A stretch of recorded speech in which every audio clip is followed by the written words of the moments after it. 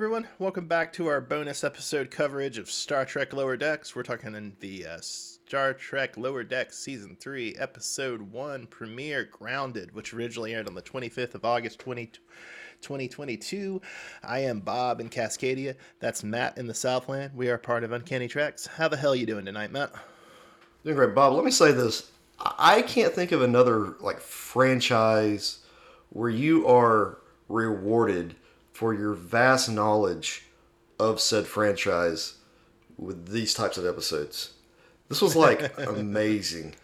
Because I talked a little bit about this on our Patreon exclusive podcast, X-Men 92 versus Young Justice, and that my knowledge of certain topics is probably more of at a master's level. I'm good. And with Star Trek, I'm probably about that point. You, on the other hand, are probably more of a PhD at this point with that. We could call you Dr. Bob, Doctor of Star Trek. All right. The number of Easter eggs in this show and just all the things they pay homage to makes this amazing. But at the same time, it still has a good plot. So if anyone is not as familiar with it, you can still enjoy the show. Yeah. So, I don't know. I think there are other franchises that do have, as dense a lore as Star Trek. I mean, the big two superhero universes come to mind. But I think you're right that I can't think of media properties like Lower Decks that, as regularly reward you for having as deep a knowledge of Star Trek as Lower Decks does. Because, usually with Marvel and DC stuff, it's just spot a background character. It usually doesn't go further than that, right? Correct, yes. Yeah. But with this, though, it's just everything we've been talking about, some of the stuff I've learned rewatching DS9 is now in this show. And I'm gosh, the amount of research they must have to do to make sure they fit all these things in is just incredible. So I just wanted to go ahead and let you know that I'm already really high on this. I almost kind of imagine they just have one person in the writer's room whose job is just to punch up scripts with obscure Star Trek references. Yeah. But you're right though that it's not just background stuff. It's also they're in the right. I guess what I just said doesn't really work though, because in the writing they're mimicking and parroting so many things about previous Star Trek that it can't just be one person punching it up. Actually at a plot level, you have to be thinking of the stuff, Yeah, it's like an onion. You just keep peeling. You know what I mean? It's just there's so many good things here. All right, so let's hit the A plot, Bob. So in the A plot of Grounded, our Fantastic Four try to clear Captain Freeman's good name from a Pakled frame job. Yeah, Matt. So did you like that homage to Babylon 5 with the FNN opener? Bob, that was CNN. They were making fun of CNN. As much as you want it to be a B5 reference, it is totally not. I love that you just spend a good 5 minutes talking about the density of reference in this show and its Has plots. to be in universe, Bob. Has to be in universe. I don't want them putting damn Iron Man in Lower Decks. See, this is the problem with modern fans: is you're too purist and you're too into borders, man. You can reference other things. It's fine. No, Bob. I don't want them to do that. Then it becomes Family Guy. Oh, goddamn, that was a good parry. You stabbed me in the side in a fair fight, and I'm hurt now. God damn it. Okay, you wounded me so much, I won't continue the argument, and I will just express a point that I've also expressed on another show we do, Matt, about Babylon 5, where I've said that the idea that the CNN news format will survive centuries into a space future is the most deeply dystopian thing I can imagine. Yeah, that's insane. It is insane. I'm really hoping it goes away. I get most of my news from Google and reading, but the whole format of two people sitting at a desk or a person sitting at a desk giving you the news is just ugh.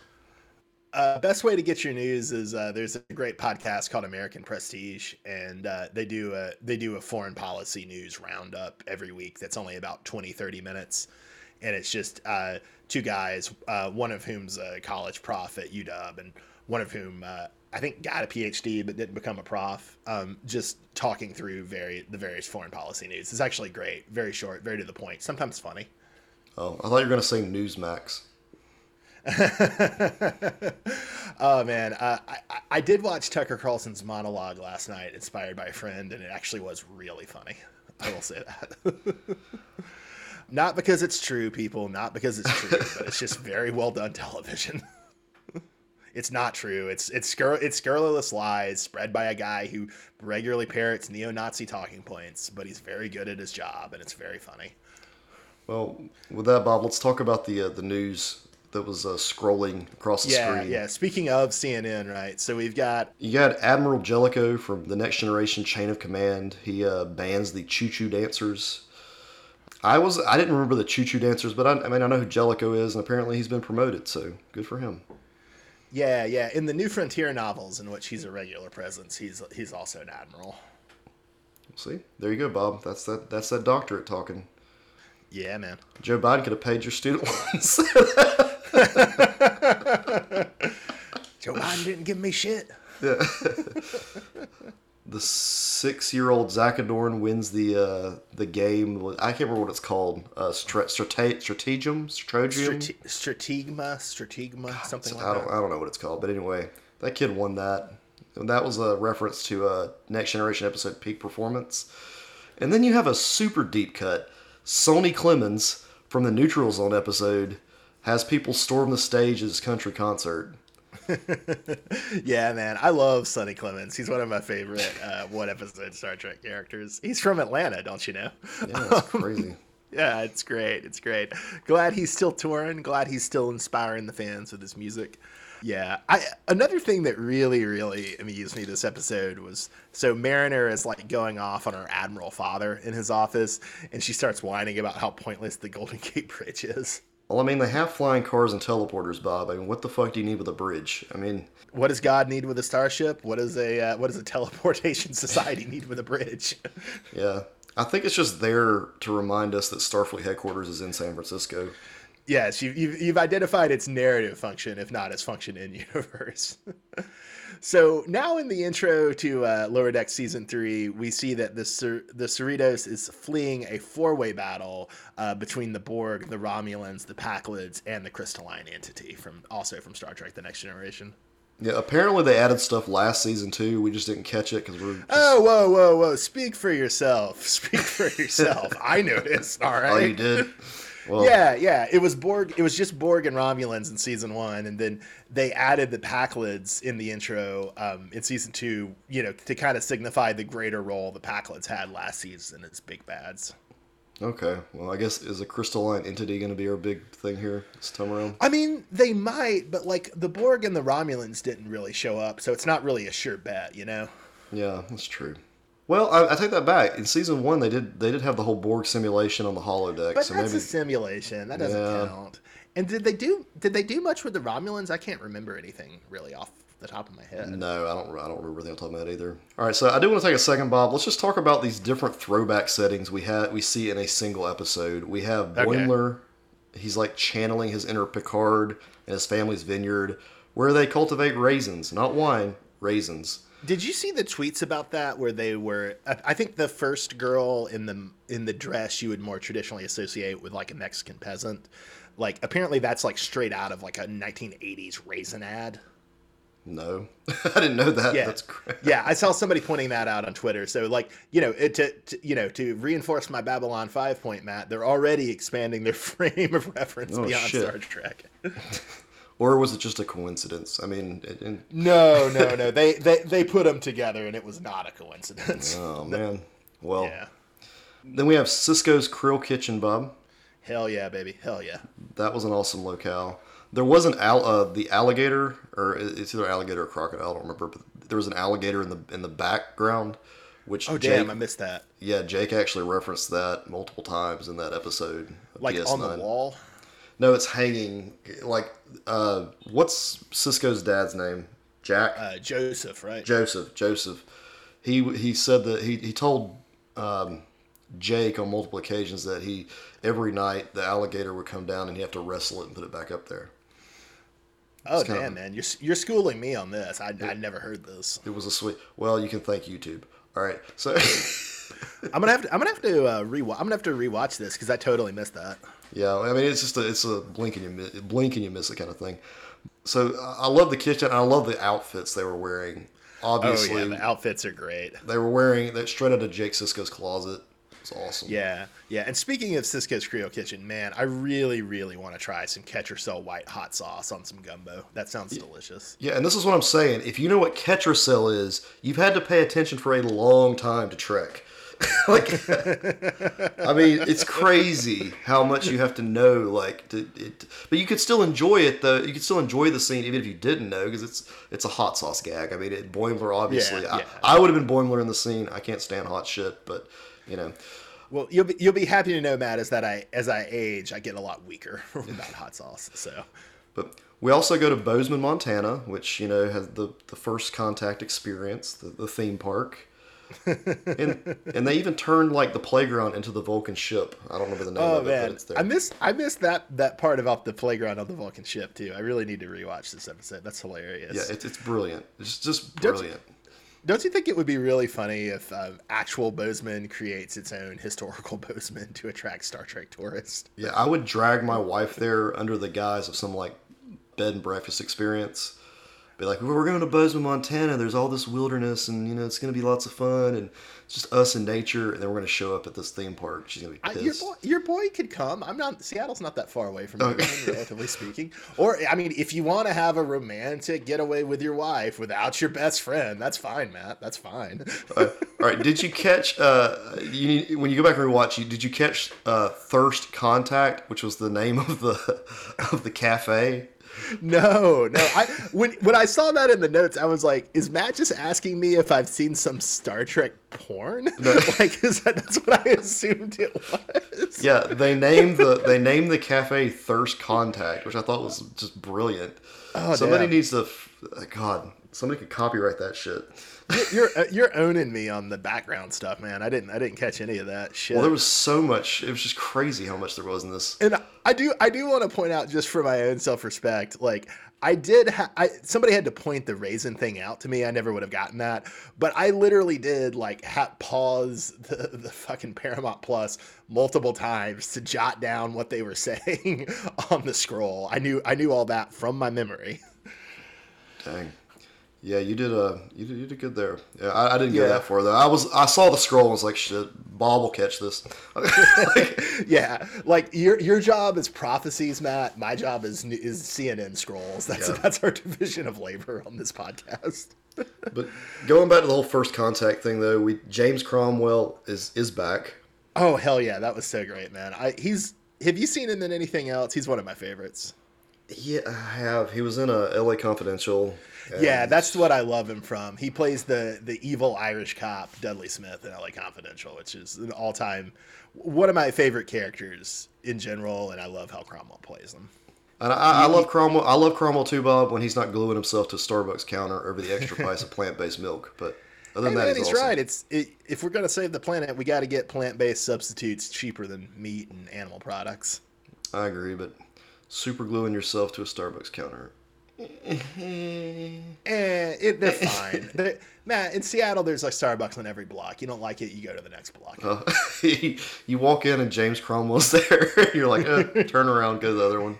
Oh, it's James Cromwell Day in the Seattle Starbucks. In Seattle Starbucks number 37. Yeah, do you remember him from anything else? I feel like I do, but no. You remember the movie Babe, Matt? Oh yeah, he's the farmer. Duh. Yeah, he's the farmer. Yeah. And then the other, I haven't seen this show yet, although I hear it's great. But he plays a boyfriend of the mother in 6 Feet Under. Okay, yeah, I've only watched a couple of episodes of that. That's the show that made Michael C. Hall big before Dexter. Well, that's the reason I was gonna watch it, but it's just like, eh. Oh man, I don't think we should do a podcast on it, but we should synchronize us watching that sometime. That'd be fun. Yeah, we should. That's one we both haven't seen, so it'd be a different experience. All right. Oh man, so when we do actually get the evidence from Boimler's logs that would nominally free Captain Freeman and clear a good name, I really do love Mariner's response, which is just no court is going to believe this blooper reel. Yeah, Boimler has some very disgusting things on his log that just, ugh. Hey, man, he's putting the personal in personal log, all right? I don't think that's what captains really record, but yeah it's disturbing. Ugh. Yeah. I also like that. I mean, I always suspected this, but we learned this in this episode that Mariner can beat up the other three all at once. Yeah, she can, and then launch them off in the shuttle. When they returned in that shuttle, though, Bob, there was one Easter egg they could have put in here that would have made my day, and I wanted it to happen so bad. I was waiting for it; it didn't happen. The shuttle comes flying into the docking bay very quickly. All right, if you remember in Star Trek Five, they did the same thing, but when they come in, these like nets shoot up as it comes into the docking bay to like slow it down. Yeah. I was just waiting for, but see, I was waiting for the shuttle to roll, and then I just wanted to see when the net shoot over the top of it. It would have been the best sight gag. So the only thing I can reply to that is, Matt, what does a 24th century starship need with a net? yeah, true. I'm just saying, Lower Decks writers, you had a chance there. Come on, that's the one Easter egg you could have put in there out of all 3,000. I totally forgotten that until you mentioned it, and then I meditated, and it came to me that it was Star Trek V, but I didn't remember it very well at first. What are you, fucking Jakar? What is this? You're meditating about this? I meant meditated in a broader sense, but since Star Trek is for me as close as a religion as there is, you're welcome to take it in a more religious sense. Yeah, Bob's like sitting in his tub, like cross-legged, like sitting there just humming, trying to remember like Star Trek V. I try to remember all the meditation instructions Chakotay gives over Voyager over the course of years. Chakotay. Oh man, I did enjoy the ship being stranded in a space creature orgy, and I also really did enjoy how Tendi kind of bluffed that into, obviously this is science and Starfleet security needs to leave us alone and let us do our job. Yeah, that was disgusting. They just kept getting splooged on. It was so bad. It's like, great. Splooged and shocked. It was a powerful combination. Yeah, it was a funny scene, but it was pretty disgusting, I have to say. So did you enjoy the guest appearances by Captain Fraser Crane and Tuvok? Okay, Bob, I'm going to be honest here, and this is going to maybe sound really stupid, but I didn't realize that was supposed to be Kelsey Grammer. They had him like the stealth outfit that Picard wore in Next Gen. Oh, yeah, they did, didn't they? I didn't know that was supposed to be that guy. I just thought it was a dude. And then, because I'd forgotten the captain's name. Is it Bozeman? I believe the Bozeman is the ship. Interesting. Oh, maybe that's why they did it, because it's Bozeman, Montana. The ship's Bozeman. No, the captain's name is Morgan Bateman. Bateman. Okay, yeah. I'd forgotten the captain's name, and I didn't recognize it didn't really look much like Fraser to me in that first scene. Now, the second part where they're all leaving the courtroom, that looked like Kelsey Grammer. So, but okay. I didn't put two and two together. So now that I know this, I can go back and rewatch it and be like, oh, okay, gotcha. But then the Tuvok thing was awesome. I will say that. I like the Tuvok thing. Yeah, pulling a Star Trek 6. Yeah, totally. Yeah, no, that was quite something, wasn't it? That was quite something. Were you surprised by how quick the end of the episode reset the show's status quo? Not really, because Star Trek does this with all its like season finale, season premiere type things, where you have like a cliffhanger in the finale. They usually wrap it up in the season premiere. I think it just fit that whole routine. Yeah. I wasn't thinking about it quite in those terms, but you're exactly right that's pretty much like it's in the grand tradition of like Wild's season ending cliffhanger, and then season 2 immediately contains whatever they introduced in season 1. Yeah, they're just following the pattern. Do you think the Packlids, though, were actually responsible, or are we going to discover later that it was something else? I assume it was actually the Packlids, but I mean, hell, maybe I'm wrong. Okay. Well, Bob, great episode. Let's talk character of the week. My character of the week goes to the Zephyr Cochrane hologram. I mean, that's a bold and good choice, man. I support it. That was my favorite character this episode. Although the main cast was awesome. All of them were. Yeah, everybody had a great episode. I loved everybody's sweaters. Very good sweaters. I'll give it to Tendi. I really enjoyed her bluff about the scientific study of the space orgy. That was great. So before we sign off, I think we did want to kind of raise the issue of why we're not comparing this episode to another show, as is usually our métier on Uncanny Treks. Yeah, but why aren't we comparing it to anything? I mean, it's kind of a good question. I mean, partly it's just because the show had already run a season when we'd started the podcast and when we were covering it. So we just kind of covered season 2 as it came out. Of current shows coming on, the only thing it makes sense for me to pair this up with is Harley Quinn. And, even though the humor is similar and it's similar deep cut stuff, I don't know. I don't like Harley Quinn that much. I like this show a lot better than I like Harley Quinn. So I don't really want to do that. But I guess that's something we could have done. Going back to what we mentioned at the top of the show, Bob, trying to find anything that has that same kind of where you have to have this vast knowledge of the topic before you watch the show to get all the Easter eggs and everything. I think Harley Quinn probably would fit into that because I've watched a couple of episodes and there are some pretty same. deep cuts, but I just don't think it's on the same level. And you're absolutely right. It may be worth us just watching the first episode of Harley Quinn and just saying, okay, is this something we can do? Yeah, although it's like at this point we would have to if we were to do that, we'd have to re-record on season 2, right? Oh hell no, we're not doing that. So no, guys, we're just going to be covering and recapping Lower Decks. yeah, that's what's up. That's what's up. Yeah. Sorry, Harley Quinn. Right. You can continue. Sorry, hopefully, you won't be pulled from HBO Max. I think it's probably done, man. I think pretty much every DC thing on HBO Max is done. Oh. Except for Peacemaker. If anything has a shot of continuing, unfortunately, it's Peacemaker. There's going to be some documentary one day, like how John Cena saved DC Comics or some shit. Oh my god! If it rests on John Cena, then just let it die, baby. Let it die. And The Rock and Black Adam. It's like how all these WWE wrestlers saved the DC universe. I got no strong feelings about The Rock or Black Adam, but I got as you know very strong anti-Cena feelings. All right, Bob. All right. Well, with that tangent completed, this has been our coverage of the Star Trek Lower Decks Season 3 premiere. We are a part of Uncanny Treks. Check us out with our possibly ongoing coverage of Babylon 5 versus Star Trek DS9. Find us on Patreon for X-Men 92 versus Young Justice, a very high-quality show. And we will see you again next week. I'm Bob in Cascadia. That's Matt in the Southland. Have a great night, everybody. Thanks for listening.